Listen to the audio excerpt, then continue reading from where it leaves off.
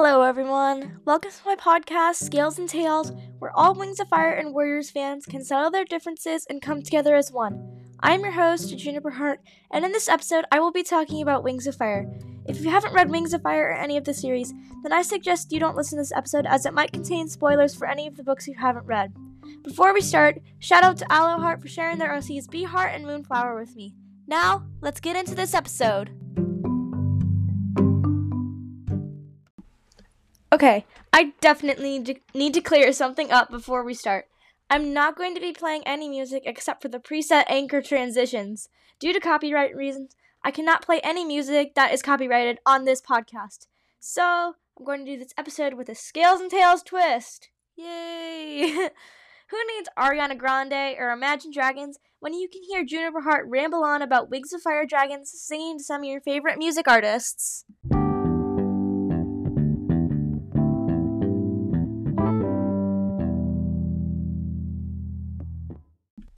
The first Wings of Fire dragon I'm going to associate with music is Anemone. I feel like Anemone would sing Numb Little Bug by Emma Behold. It goes with her personality and attitude so well, and Emma Behold's voice matched what I think Anemone sounds like.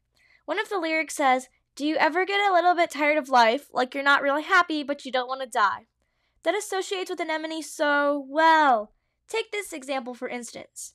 When Anemone got tired of Pike being her overprotective bodyguard and practically gluing himself to her, she found the comfort of Tamarin the Rainwing and found her happy medium. She got tired of life with Pike, but she was very happy with Tamarin, so she didn't want to quote-unquote die. You get my point, right?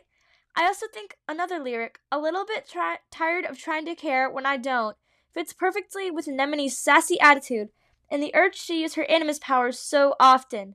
In the very first book of the Jade Mountain arc, she thinks about using her powers in, quote-unquote, 2 shakes of her tail to find out who caused the explosion in the History Cave.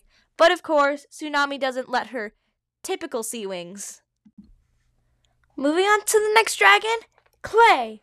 In my opinion, Clay would sing Fiji Water by Owl City.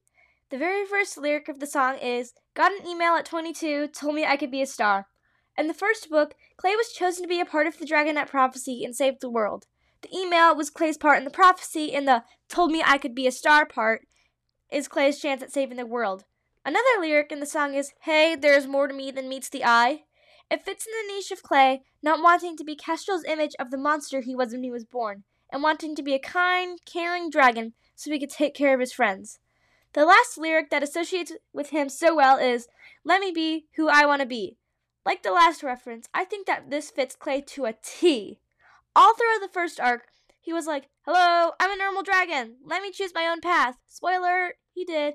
But all the Guardians would do is boss him and his friends around, telling him how to save the world and be the great and powerful Dragonettes of Destiny. Boring. The third dragon is Tamarin. Tamarin would probably sing Boyfriend by Dove Cameron, because it just associates well with her wanting to be with Anemone without big old Pike getting in the way. One of the lyrics says, "I can do the things that he never did," and that is basically Tamarin trying to compare herself to Pike in a very good way. Like, she's much better and less overprotective. She did the things that Pike never did and actually cared for Anemone.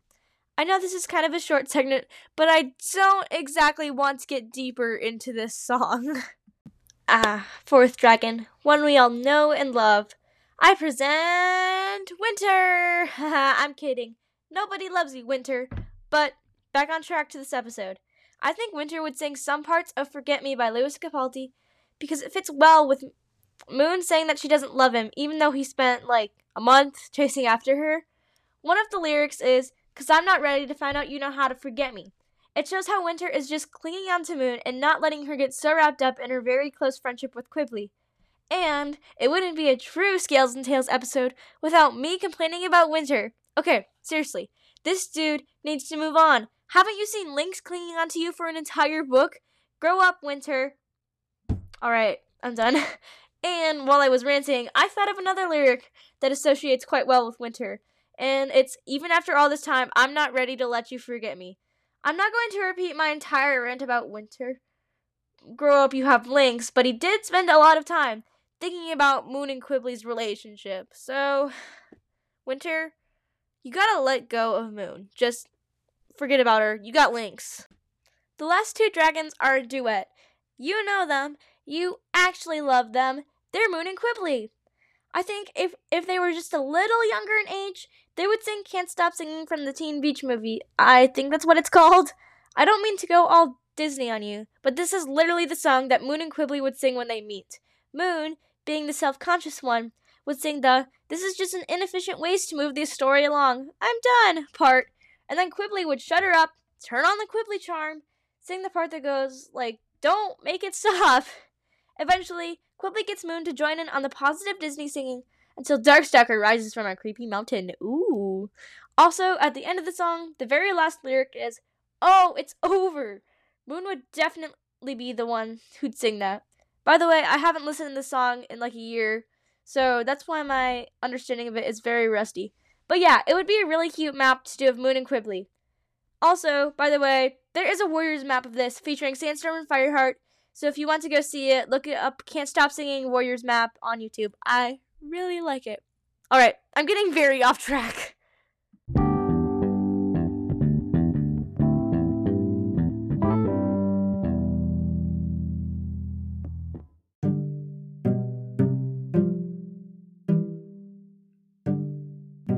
Well, that's all I have for this episode of Scales and Tales.